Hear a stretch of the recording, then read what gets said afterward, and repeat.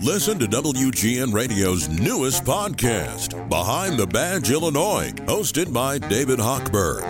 Behind the Badge Illinois views current events through the eyes of Illinois law enforcement leaders. Tune in.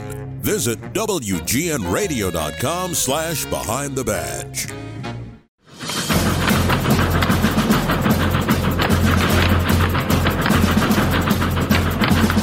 The Chicago Blackhawks are ready to work tonight as they renew a long-standing rivalry with a team they used to tangle with from all the way back in their Norris Division days. The dislike has never gone away. Hawks and Blues, same as it ever was.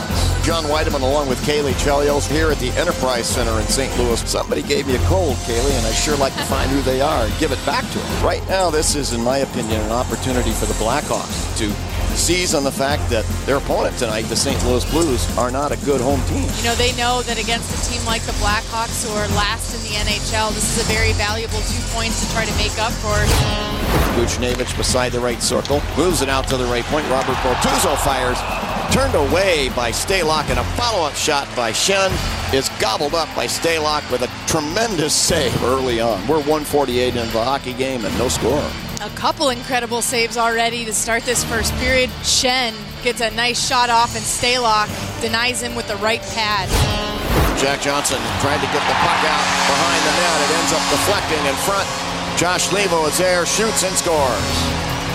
Johnson from beside the Hawk net was looking to work that puck in behind the net and bank it over to the far corner. But one of the Blues got a stick in there and deflects it in front of the Hawk net. Alex Stalock had very little chance. It's 1-0 in favor of St. Louis. Yeah, that puck actually hits off the official's skate is what happens. Johnson tries to fling it around the boards. It goes off the official's skate, lands right in front of the Blackhawks net, and Jones is on the other side. He's looking for the D-to-D pass, so he's not in front, and two very opportunistic Blues players, including Josh Leivo, come up with the loose change in front. Alex Stalock, a 2-on-0, completely defenseless. Here's Kane now, moving top of the left circle and fires. He scores! That was a seeing eye shot all the way for Patrick Kane, his 6th goal on the season. There was a great screen in front of Jordan Binnington. The Hawks have tied the game on a power play. That was some really great puck movement by the Blackhawks, getting the Blues a little bit out of their structure, and Kane plays that patient game, puts it between the legs of Niko Mikkola and in the back of the net.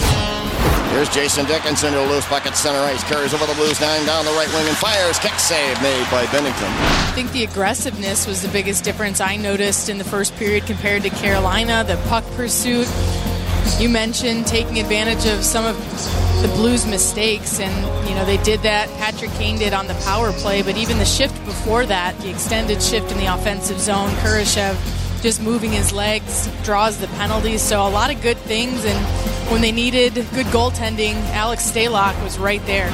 Kane with a puck in the right wing corner with 16 seconds. Lost it to Falk.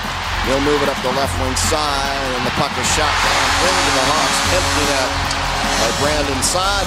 They score.